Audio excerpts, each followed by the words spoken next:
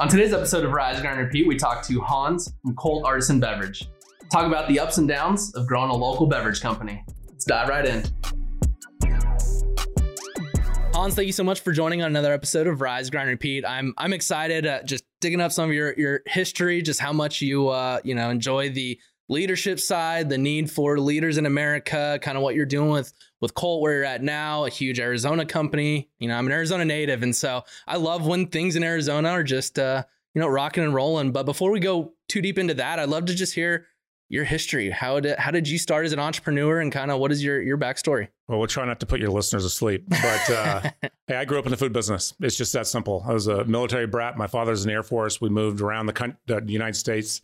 He was in the Strategic Air Command. He was a navigator on B-52s, believe it or not. So their job was to make sure that that other big nasty red tide didn't come over and do anything. And they had the big bomb on board. So if they came over, we went over, and so it was crazy. But so I lived in a few different places, but I just fell in the food business as a young age and loved it, and got a business degree and worked in the hotel business and the restaurant and hotel business. And that really parlayed into what got me into a really holistic view of the industry, is getting the food distribution side of things. And I worked for the parent company that became U.S. Foods. The S in U.S. Foods is the S in the company I worked for, called White Swan, out of Texas back in the late 80s. A lot of people in the room maybe weren't born then. So I'm proudly 57, but learned a ton, dragged a bag in the back of restaurants and hospitals and hotels and prisons and you name it. And they were in the wholesale food service business. I knew them. And so my career just took off, and I got hired by a company headquartered out of Seattle called Food Services of America. And I ended up working for them almost 21 years. And they hired me out of Texas to Alaska. Then I went to Alaska, Oregon, Montana, Nevada, Idaho, and then Arizona. And I was a young division president in Idaho. It was a beautiful place. And then got told I was being moved to corporate. And I said, no. I don't want to be one of those guys. I like being with the hardworking people, not the ones that think that they're that smart. And the third time I said no, the owner said the moving truck will be at your house on this date. There's no choice. Right. And he was a billionaire. So when people get confused about what it's like to work for somebody like that, I tell them, no, it's pretty much all those things you hear. And the Stewart family was that way. But they took great care of me. And I learned going through that whole shift, you just see a lot of everything. And so I learned a ton, and I worked for some great people and worked for a couple skunks, but that's, you learn a lot from both. Right. And it gave me an opportunity to get involved in some amazing projects with my work, some amazing projects outside of my work. I got to help start a nonprofit for at-risk youth that's still thriving today. And I spoke at the first 16 graduations, and I got to plan a collegiate football game on a bowl game in Boise on the Smurf turf, on the blue turf there at Boise State, and got to speak at the players at the dinner with all the teams and go, help award the humanitarian award, and just a slew of things that this little knucklehead from Texas, growing up in a military family, should never have had the opportunity to do. And so, I just feel blessed. And I left my big corporate job. I spent a lot of time in a Lear 35 buzzing around the country. And I don't know if you know what that is, but it's basically a cigar tube with a jet engine strapped on it. We worked hard 5-6 days a week on the road, and had an idea for a concept and a technology play for the industry, for the food service industry, to untangle some knots that were in the industry, and took the plunge. And what I didn't realize, I was taking a vow of poverty, but I took the plunge to build that company and started building it, went through a process, went through the process to get bought. And it ended up being a made-for-television movie where at the end of the deal, I didn't realize that I got removed from the industry because I had made some enemies that was going to turn the lights on in some rooms that nobody wanted it. They wanted to keep them dark. Yeah. I'll just leave it at that. And I sat across the table from the guy that I finally said, you have no intent on closing this deal, do you? He says, well, Hans, I know this is going to hurt, but it's going to be a great lesson, and you're going to grow from this. I'm like, get to the punchline. Yeah. He goes, well, we know you're out of money, and we know you can't sue us, and so we just wish you the best. Jeez, and I just ruthless. Right. Probably if it had been like a Tom and Jerry cartoon, I would have fallen apart in about 20 pieces. But I walked around my neighborhood. It was about 119,000 degrees, and here in Phoenix, and I walked around and I thought, all right, breakdowns lead to breakthroughs, right? And I was mad. I was really mad. And my wife's like, I was like, you need to give me about an hour. So I literally walked around, was profusely sweating, didn't have my sunglasses on, didn't put on my hat. And then I just thought, you know what, something's going to happen. And the very next day, a buddy of mine called and said, hey, I heard you sold your business. I hope it went well. I'm like, not really. Because there's these guys out of Australia. They're doing something just like what you were doing. They needed a domestic US guy that knows the industry, blah, blah, blah. Do you have their phone number handy? And he's like, so I'll call them right now. Anyway, so we got this thing. Literally the next day I was in a lunch meeting. They offered me the COO position. Long story short, the company never went anywhere. They went back to Australia, but the chief investor in the business was the guy's company I run today. Wow. That's, I mean, it's unbelievable. That everything happens for a reason. And I mean, it's so tough to not get, so focused on the negative. I mean, focus on the negative makes you blind to the opportunity that might be right around the corner. Absolutely. You can only lick your wounds for so long. And then, because things happen, people fall down, people get up, great things happen to bad people, bad things happen to great people, and everything in between. So I was very thankful, and I dove in, and this great little company, it was Coffee Reserve was the parent company. And the owner said, hey, what do you think? And I took a look and I was like, well, there's 5 things we need to do. If you're willing to do those 5 things, I'd love to help you do it. Yeah. So that's how it all got started. And so now you are. Right. So spring of 2016, we spit in our hands and shook hands. We did the old fashioned blood oath thing. And so we attacked the business, and we had to create a brand. Because the company was a company, but we white labeled products for all these like Shamrock Foods and Nicholas Foods, these big C-store. Nobody knew who Coffee Reserve was. Made great products, but we had to create a brand because we needed that equity. So we created Colt. And Colt initially was Colt Coffee Roasters. Had a really cool vibe. Yeah. But then we're like, well, we do a lot more than roast coffee. So we had to evolve that. And that's where it ended up. It's a mouthful Colt Artisan Beverage Company. The whole idea is like with Nike, all you have to look at is the swoosh, right? BMW, pick your iconic brand. Yeah. Clearly, we're not there, but we designed it so that everything could fall off, and it would just be our red circle with Colt in it. No, that's awesome. There's so much to navigate. I mean, just unpacking all of that. I mean, so you're here now, but kind of going back. I mean, it sounds like you've gone through the ranks pretty quickly. I mean, now you're CEO of this company. The biggest thing that's interesting is, I mean, corporate, startups and all that. You've gone through the experience of startup, small business to corporate. And then it sounds like this was a startup that, you had to build from the ground as well. So, I mean, what is that like? What are the things that you liked, didn't like in startup world and corporate world? Well, I do tell people I'm a recovering corporate executive. Hello, my name is Hans. And I've had lots of opportunities to go back into that world. I got a lot of buddies around the country, and I just tell them, hey, I appreciate it. And they throw a lot of money. I appreciate it. And I wish you the best, but that's the only thing I can do to feed my family, I will never go back. So how's that for a big, pound the table statement? But, and Colt's been around, been roasting coffee since 97. So this is not a startup company, although it went through a major facelift. It went through a strategic shift. We had some customer issues we had to make go away. We had some new customers. Then the thing I told them was, look, you do a great job in coffee, you do a great job in tea, but we have to innovate. The consumer's always moving. The consumer's always looking. And so if that old saying, can we look around the corner? We got some ideas, some things, and we've had some hits, we've had some misses. But I think that and it's a great question you asked about going from corporate. I worked for a small family business through high school, through college. Matter of fact, I put myself to college. When I graduated, the owner of this little restaurant company showed up with a car for me. Wow. It wasn't mine. Wow. It was his. It was a company's. But I hadn't had a car in 4 years, and he threw me the keys, and he gave me the look. I'm like, I did the me because I've been bumming rides for 4 years, which really stunk. And he gave me the the nod and the wink. And so again, I was just in a great place. And so going through all that, you really have to go through a mental shift to go from a corporate environment to running a business, and whether you own it yourself or you're in a small family business and you're running it for a family. Because I had a corporate credit card. I get it up to 50 or 60,000 in a month sometimes, and it kept working. Wow. I have a company credit card now too, and I get to $50 or $60 sometimes in a month. Decline. And sometimes it works because we buy a lot of equipment on it. So we made a big equipment purchase the day before. Those were like, I'm sorry, sir, your card's not going through. I'm like, okay, hey, I got another one. And so it's a whole different ball game. I signed the paychecks. And anybody that's owned a business, and there's millions and millions of people have, realize how real it is and how right now it is. And so I wished that I could have learned that. I had to go through my own transition mentally to understand that, a pure startup is very different from a corporate entity. And it was about a $3 billion company. We had almost 5,000 employees. It wasn't small. And when I made it to corporate, I was one of the senior execs. And so we ran 5 different companies, and it was insane. But to now run a small family business for the family, they don't operate it, they just own it.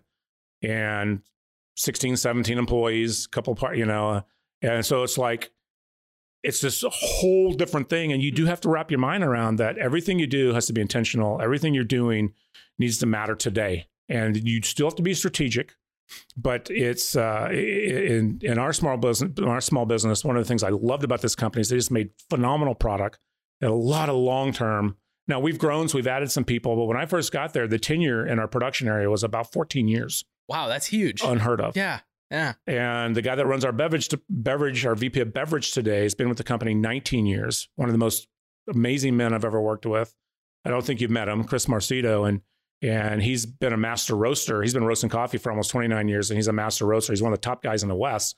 Everybody in the business knows him. We're lucky to have him. And he's a great guy. He's a great guy to work with. He's hard working. So he apprenticed for 10 years to get this role. The guy that's our senior roaster now apprenticed for 10 years under him to replace him as our senior roaster. And so we've had this great succession plan. And I can't even tell you it was strategic, but because it's a great place to work, we have people that just hang out, right? They stick around. We all know each other. We all love each other. We fight through the hard stuff. We celebrate the good stuff. And I don't expect somebody making $15, $18, $21 an hour to have the same passion I do. I love that quote when there's this, the guy's speaking to a bunch of business owners, and the guy raises his hand. He says, well, I got a question for you. How do I get my staff to be as passionate about my company as I am? And the guy says, oh, it's super simple. Pay them what you pay yourself. Funny how that and changes. They'll be super passionate just like you.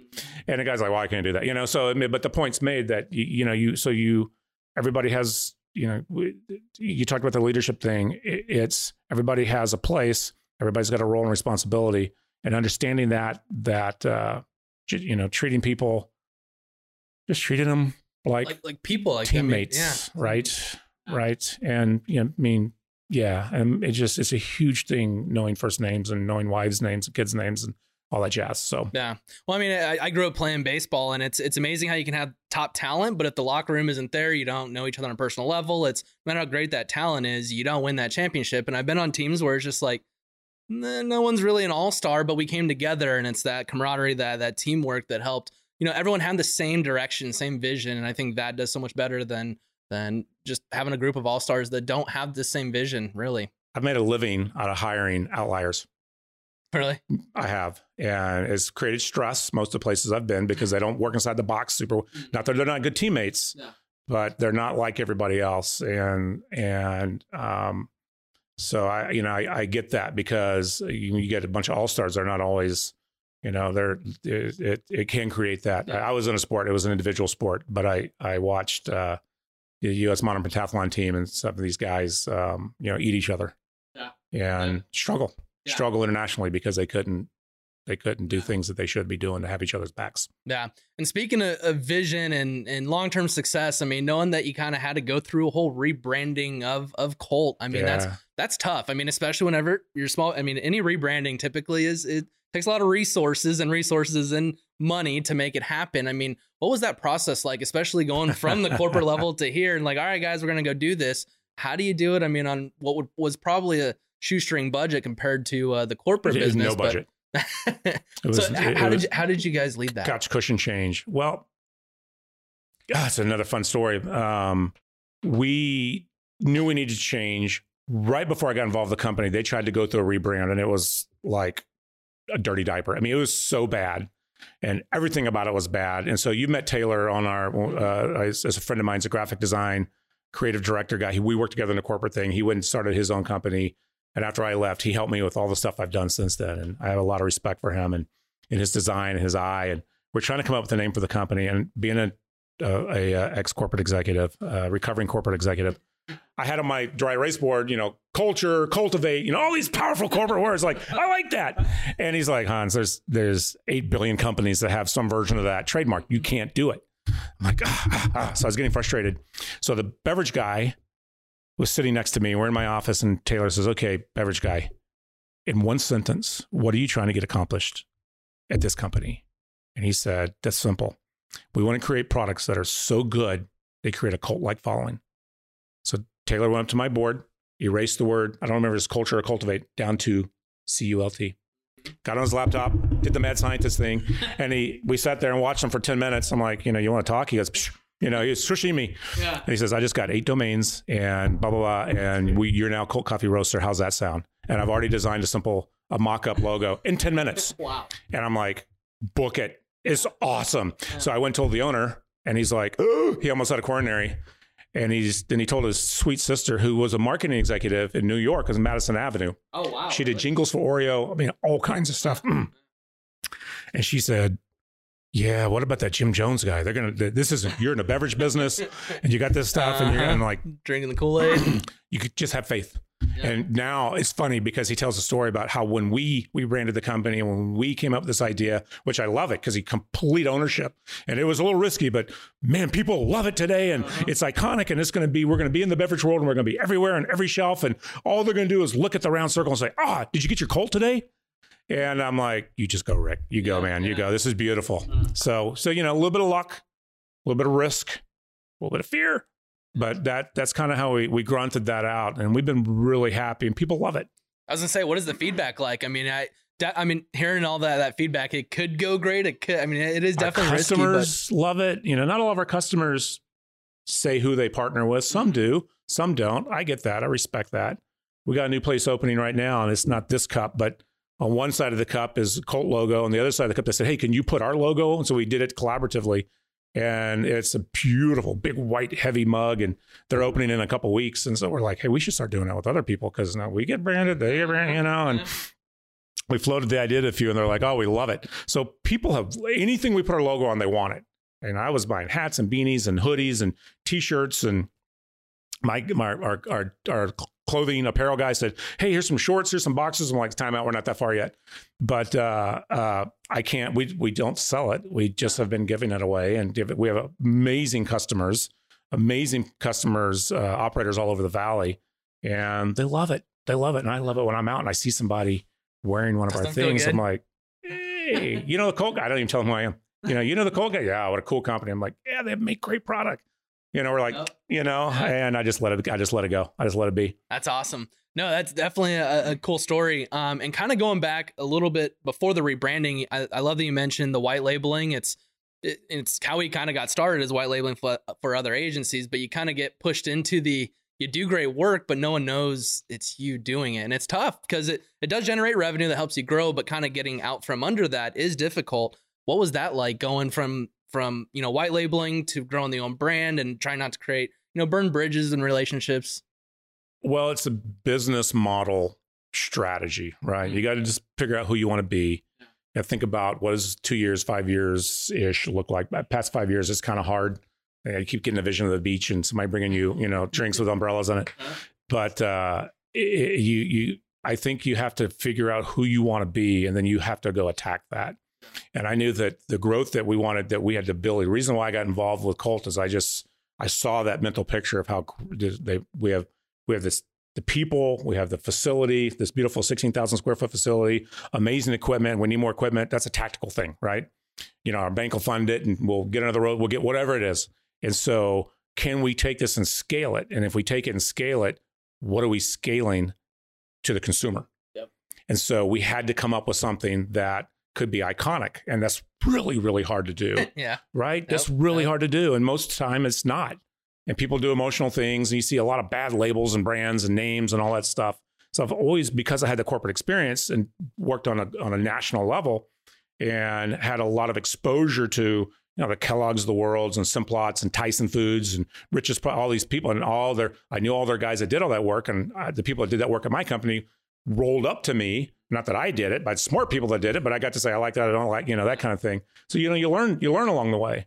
And I knew that we had to have, that if we built a brand and then we really started pushing our brand and getting out in the market. And before the pandemic, we did all kinds of events.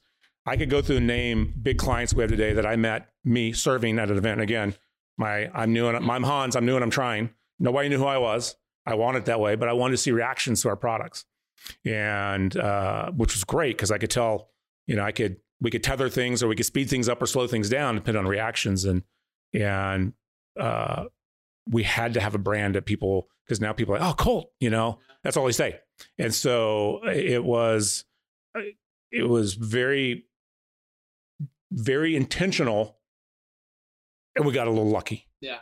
Right. So let's be honest. Yeah. Right. People like it. And I think we can scale it. And we've got some new products we're launching outside of our core of coffees and teas and this cool category called botanicals. We got some new products we're launching from those core products that'll be nationally launched products that, again, our logo is going to become iconic, and that's our goal. And if we build that value in the brand, then we build value in the company. Absolutely. I mean, it sounds like a lot of big decisions that you've made have been a little bit of hunch, a little bit of luck, a little bit of risk. I mean, how do you navigate the decision making? I mean, again, big corporations. That's tough. And I think the audience is a lot of entrepreneurs, small business owners, and I think have a difficult time making not only just a decision, but sticking with it and being intentional and running with it. I mean, it's the mindset thing personally, I think, but I mean, how do you kind of navigate it? It is that? a mindset. I do, because of my experience, I do think you have to plan. You have to think about where everything's going to be purposeful, right? And you think about, well, what am I doing? What's the echo of this action? What's the good things that can happen? What are the unintended consequences? And a lot of times you can think of some, and then something will happen, you're like, oh, we didn't think of that. You know, that's why it's called unintentional consequence. And so, but I think you have to be very intentional and just think about, what is it you want to do? Not everybody wants to be, listen, everything we have says made in Arizona on it for a reason. We're absolutely proud to be an Arizona company. This company got started in Arizona. It's owned by an Arizona family. It's run by people that live in Arizona. We don't have anybody who lives anywhere else. We all work in the same facility. We're super proud. And even with that said, some people, you know, when we show products to California, we're in about 30 states with different clients. There's people that look at some of our retail stuff, so they're like, hey, you know, you really think you ought to have that on there? And we're like, yes, because people say, hey, that's really cool. Wow, I want to know where my stuff's coming from. And as it turns out, made in Arizona people have reacted in a way that I've been overwhelmed in a good way. And they're like, they think it's the coolest thing that we put that on our products. I mean, and here's a kind of a tongue-in-cheek thing, you know, Arizona iced tea is made in New Jersey. And so it's like, you're almost like lying, right? Yeah. It's like, well, you know, we're just going to play around Sunday. We're not playing around. You know, we are from Arizona. We make really great products. We're going to call it out on the label. We're going to tell you who we are. And we don't have cutesy labels with like butterflies or dragonflies or, you know, a coffee bean with things sprouting out of it. We're just, that's not what we are. We think a little bigger. We have a slew of local customers, and we would be nothing without them. And they are amazing. They're scrappy, hardworking operators. We have local chains, we have regional chains, we have national chains. We got into retail, which really was a blessing because that thing called COVID, right? Yeah. Really hurt our food service clients. And so it's, you asked the question about the brand thing and about how do you make that decision. I think that owners people that have a business, you got to sit back and say, what's realistic? And if that's where I want to go now, I do some consulting work and I say, here's where we are. Where's there? Yeah. And they tell me where there is. So if you know where there is and you can be honest about where here is, now you can create a bridge or draw a map to get there. If you don't know where there is, or it's something that's ridiculous, and if you're not honest about where here is, you just can't make those steps going forward. So if you do the here, there, and you really know what you're trying to do, then now you can be a little bit more methodical about how you attack that. And you get there, then you make the next there. Here, there changes, right? And here, there changes, and here, there changes. And that's a good thing. That's progress. That's movement. Sometimes things happen, like COVID. How many companies pivoted? Yeah. Millions? Yeah.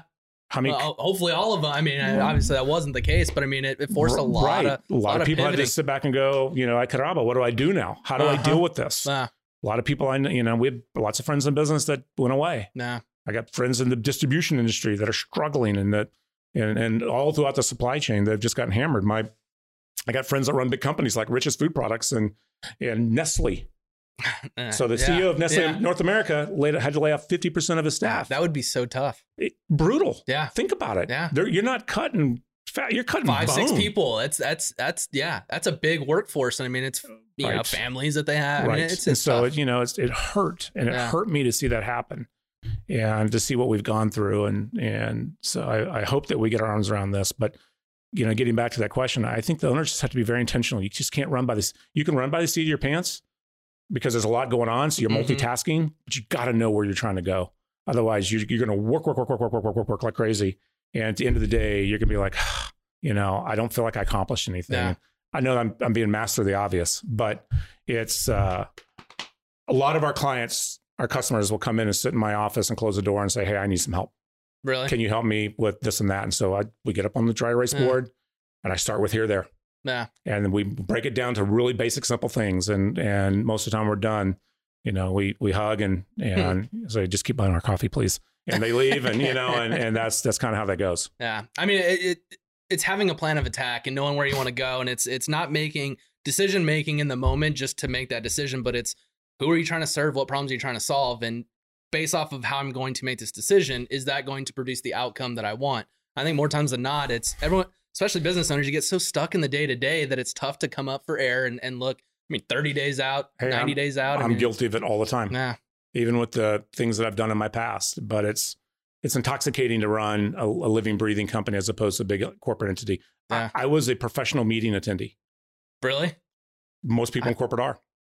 You're professional. Yeah. You go to a lot of meetings. You take some random stupid notes, and then you follow up with a couple of email. I mean, and people, and it's like the old decisions by committee.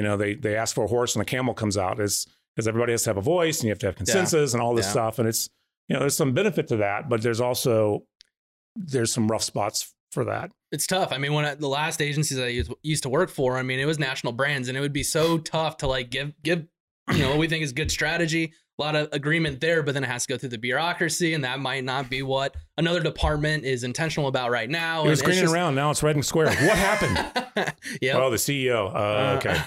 Got it. Yep. It's not going to work. Anyway, it's okay. Just do your best. Yeah. And that's what got tough. And I mean, there are pros and cons to it, but I can see where it gets difficult because you're very much, it seems like a doer, go get things done, have that vision, figure out how to get there. And then kind of getting held up with bureaucracy would get frustrating. Yeah. And what I loved about it is I never saw anything bounce.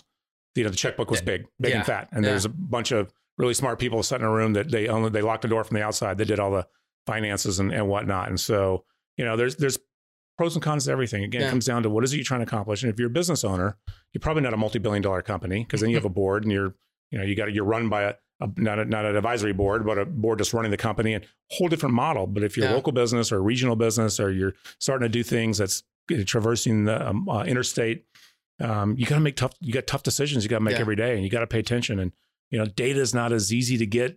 We have an old ERP system. I won't say who it's from. I would like to.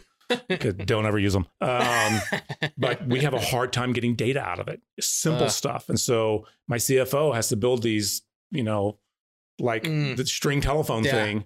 And we got big stuff going on right now. We're doing a fundraise to launch a new category that we're working on that you have a little bit of knowledge on. And, we have to be professionals and we have to provide professional information and things like that. And so as a small business owner, you got to pay attention to those things. Yeah.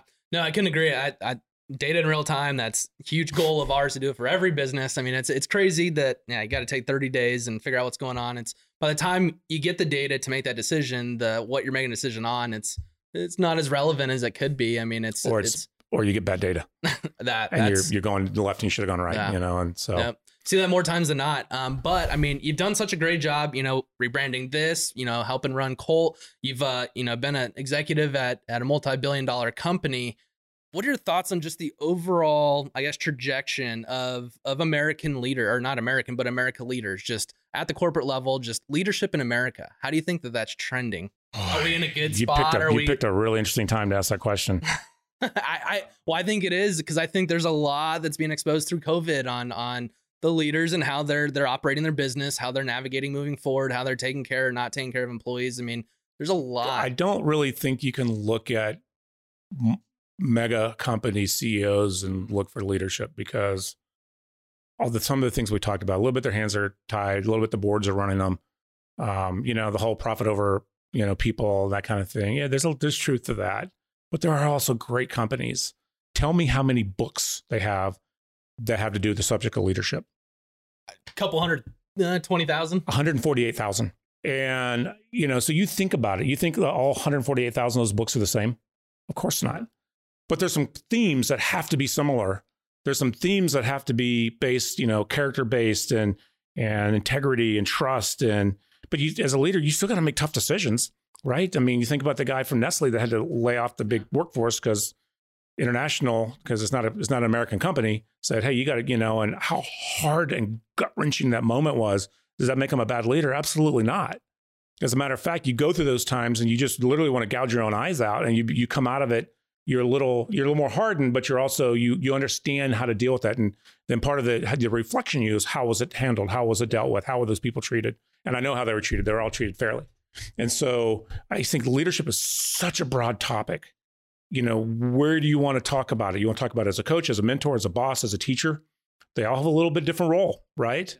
And, you think about, one of the things I like to talk about, you talk about two people that moved people. And if somebody can move a country and change a world, and somebody can move minds and hearts and change a trajectory, are they both great leaders?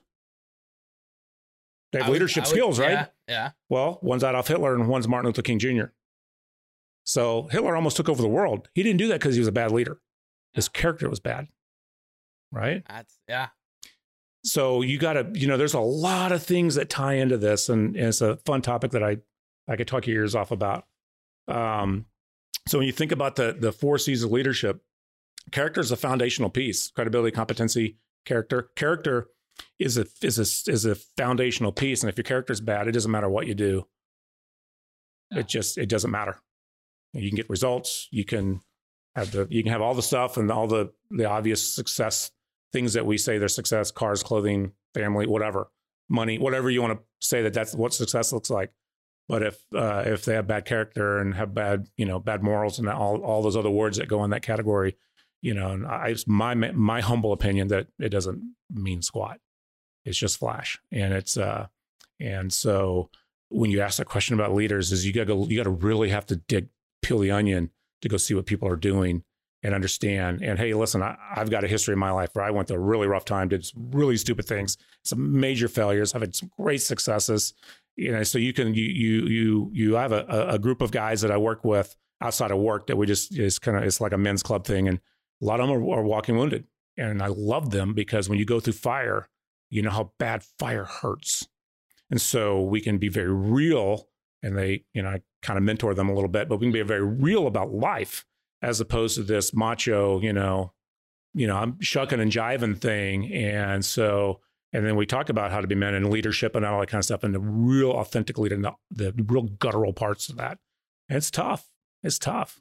Sometimes, you get put in a situation, you got to make some decisions. But anyway, yeah. I love rabbit holes. So I just went down about 4 rabbit holes and one simple question from you. No, I mean, I like it all, and I couldn't agree more. And that being said, I mean, you brought up mentorship, just kind of helping lead. You mentioned you've done consulting. Mentorship has come up a lot recently on the podcast, especially as kind of the dark time in the last 9-10 months. I mean, it's forced a lot of people to navigate things differently. I mean, how big is mentorship and really pushing a business forward? I mean, are you a big proponent of people getting mentorship in order to help them navigate? As you mentioned, you're big on, we're here, I want to be here. That seems to lack across a lot of business owners and whatnot. So, I mean, is that mentorship important in really growing? I think it's a super critical piece. And if you look at some basic tenets of successful companies, and when you're little, you're small. I mean, we don't pretend to be not what I used to be, right? But I know where we're going, and I know what our brand's capable of doing, and with big plans. So we're building a structure, and a lot of the work we've done in the last few years is to build this platform that we could scale from in lots of ways, not just in products, but with the brand and tech and human equity and things like that. But I think mentorship is critical. And I was lucky, I've been able to do a lot of really cool things in my life. And again, I've just been kind of lucky, but I was at a event where some gentlemen were enshrined into the World Humanity Sports Hall of Fame. And Dikembe Mutombo was there, and I had a chance. I was one of the sponsors. I had a chance to meet them, and back in my corporate life. And Dikembe Mutombo is 7'1", and he is size 23 foot. So I was sitting right in the front of the stage. There's a couple thousand people, and he walked across the podium. I could just see these giant feet going by, and then he talks. He almost talks like he had his thorax injured. He has a really scratchy, but deep. I can't do the deep voice like he did, and he's from the People's Republic of Congo. And he told the story about they're humanitarians, so they do all this cool stuff. Kyle Petty Jr. was there, and Edgar Martinez was there from the Seattle Mariners. Mm-hmm. He played his whole career there, right? And they all had amazing things they did in their personal life. They'd be like, I didn't know that. Why would you know? Because they don't walk around and do Instagram posts and all this stuff. Dikembe Mutombo was building this hospital that he's funding in the People's Republic of Congo. He showed a picture of what a normal doctor's place was, and it was blue tarps over 2x4s, and mud and water. I mean, it's just terrible. And he showed a picture of the partially built hospital that he put $40 million of his own money into and had helped raise the rest, because obviously he knows some people, right? And he said something that I'd never forgotten. He leaned over, and of course he's twice the size of the podium, right? So even with the thing all the way up, he's leaning over talking to the microphone. And in his scratchy, deep, resonating voice, and he spoke slow, he said, no matter what size your foot is, always leave a bigger footprint after you leave. And I thought, he said it a little more eloquently. So over the years, I've forgotten it. But his point was this: you got to leave a bigger mark than yourself. And I was just like, and the guy's just a gem. And so he embodied that. And I tell people that story whenever I get a chance to, that, look, yes, we have to run a business. Yes, we have our families. Yes, we have our personal life. Yes, we have our teammates or employees, whatever you want to call them. We have our customers. We have 3 basic pillars in our company. Our suppliers are very, very important to us. We have some coffee farms that go back 20 something years that we've been doing business with. Places we get our green and black teas from China. We have newer relationships too, because we've grown. So they're a key part of what we do. And we do our very, very best to have great relationships with them. Our people. And obviously we've got a tenure in our building that's pretty impressive for a small business. And then our clients. And, we're very fortunate. We lose some sometimes, and sometimes, but we gain a lot more than we lose. And they'll go and see 4 or 5 different places. And because our brand, going back a couple of years, be like, yeah, we never heard of you. Somebody said we should go see the Colt, right? Colt. And they come in, and then they would be like, we're so glad we came. And the couple of things they say is, your place is really clean. And we're like, yeah, well, we get federally inspected because we have big clients that we serve. And even that, so that you don't think we're super cool when we do it because they kind of make us, but we're also, we pay them to come in and audit us. And if we don't pass the inspection, then we can't do this, this big business. So that's one thing. The second thing is, you guys aren't like snobs. I said, no, we like to be experts. We don't want to ever be snobs. We got people that know a lot, but they love what they do, and they want you to love it too. We don't want you to feel like you don't know what we know, because we'll happily share our knowledge with you, and come spend as much time as you want, and we'll walk you through, and we'll show you how we roast and pack and all this stuff. And then the third thing they say is, well, some of the other guys said that you guys are just as big institutional, but this is the best product we've had out of the 5 places we've gone to. So it just shows that what the passion and what we put into and what the people do, that the process works. So we know that works so that we can scale it. And so if you're, like this cold brew can, you build a package to hopefully get somebody's attention. But if the product inside is not great, they might get another one, but they won't get a third or fourth. Yeah. So the product has to be great. Our goal is to get trial, as in once we get trial, the product has to stand on its own. People got to go, hey, this is awesome. And they become an evangelist, and they want the Colt sticker and hoodie and beanie and all that stuff. Yeah. No, couldn't agree more. And that being said, I mean, you guys, you're working on a lot right now. What does the next 6 to 12 months look like for you? I think, working on something special. Well, we got a bunch of things going on. We are in the process right now of launching a product that's technology that we've licensed with the company that created it. It's a coffee single, just like a hot tea. Comes in a little packet. You take it out, you put it in hot water. Anywhere you are, any place, anywhere, anytime, you've got coffee. So people may go like, oh yeah, well, that's not new. Well, it is new. The technology is amazing. First of all the packaging is compostable. The whole thing can go in your garden, including the sachet inside that holds the coffee. It's got patents on it. It's a very, very special process, which is why we agreed to partner with them. They have other coffee roasters they deal with, but they wanted to work with us because they like our vision where we're going. and it's our coffee. So we roast our coffee. They take it through their special process and package it. And I have to tell you that it's a function of probably 100x better than a pod or a K-Cup or something. Really? Literally. So are there any other competitors that have this type of, basically you dunk it and... There are some other companies that make something similar. We totally completely feel like this technology is the absolute best.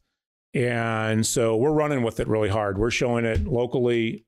Fry's is going to be bringing it in, which is a great client of ours as a coffee partner. But we're showing it to like big outdoor sporting goods places. We're showing it to national mass grocery places. We're showing it to national specialty grocery places. We've got, I can't give all the secrets away, but we've got some really, really neat things that we're doing, and it's in play right now. But it's a really fun product, and it's new technology for the coffee industry. So a little bit of adoption you can see on the box. You know, we put a the first one we did, we're like, I don't think people are getting it. So we put a coffee on here, and it, you know, great for home and office, road trips, dorm rooms, hiking, hunting, fishing, camping, your RV hotels, anywhere, anytime. And then some of the cool things about it's ethically sourced, it's compostable, all that. Then a quick, easy little picture. So easy to make. All you need is hot water and a cup. So you think about it on your boat. I mean, anywhere. Private pilot. I got 2 guys at work. Our owner flies his own plane. Our CFO has his own plane. They have a hard time with coffee, right? So now you can just bring a thermos of hot water. Bloop, you got coffee anywhere you are. Amazing. Throw it in your backpack and you're good to go. So that's really cool. We do some really interesting collabs too. Like some people may be thinking, well, what the heck is a Mother Road Brewing Company growler doing on here? Well, the founder and CEO, Michael, showed up at our place yesterday. We do some collaborative work with them, with a bunch of people, but them in particular is one of them. And he showed up and goes, hey, we played around, made a coffee beer with some of your coffee. And we thought we'd share some with you. And so I brought it in today. So yeah, the crew can try it. We actually have BJ's Brewhouse, a big client of ours across the nation, and they won a bronze medal in the Great American Beer Festival, making a coffee beer with one of our coffees. Wow. And they're so enthusiastic about it. They're canning it, and they're putting our label on the can. That's amazing. That is amazing. That's huge brand awareness for you guys. Huge. And they have a beer club they just launched. They've got thousands of members already. And then Santan Brewery, which is one of our, local favorites in Arizona, they're also a distillery. And so we had somebody come and said, hey, can you guys make a coffee liqueur? We're like, no, we don't do liquor, but we do coffee, but we know somebody that can. Yeah. So we brought them in, and we've been working on it for a few months. Well, they finally produced a test batch, and it was freakishly good. So they're going to go to production. Santan's going to produce a coffee liqueur, and they're going to co-brand with us on their, they do a really cool old-fashioned bottle with their label on it, and they're going to co-brand with us on there. And so, we have a lot of things like that going on.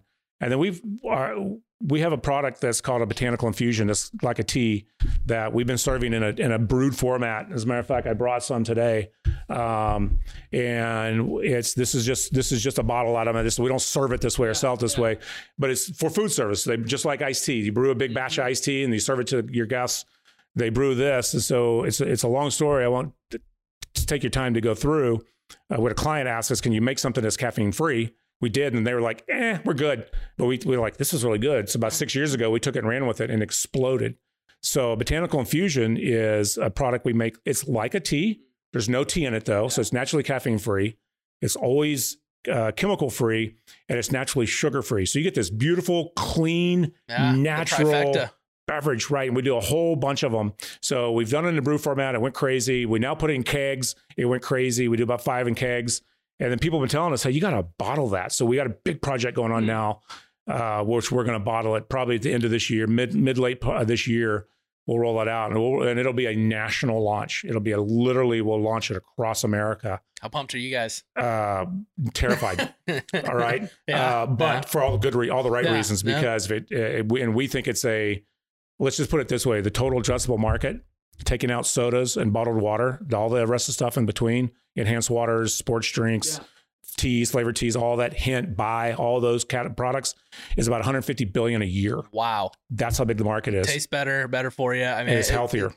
And the label's clean, 100% clean. The way we produce it, they don't have to add anything to it. There's no sorbet, nothing. It's 100% the real deal. And the kicker is it tastes good. So we're super excited. And again, we know people love it. We've had it out for almost 6 years. And now we're putting it in a format that'll be a little new for us, but I think we're going to crush it. And I'm super proud of our company for having the guts to work on doing it. And I can't wait to introduce it to the world. And so we're going to, this next 6-12 months for us is, as most of my life, my learning curve has been vertical. It's not changing anytime soon.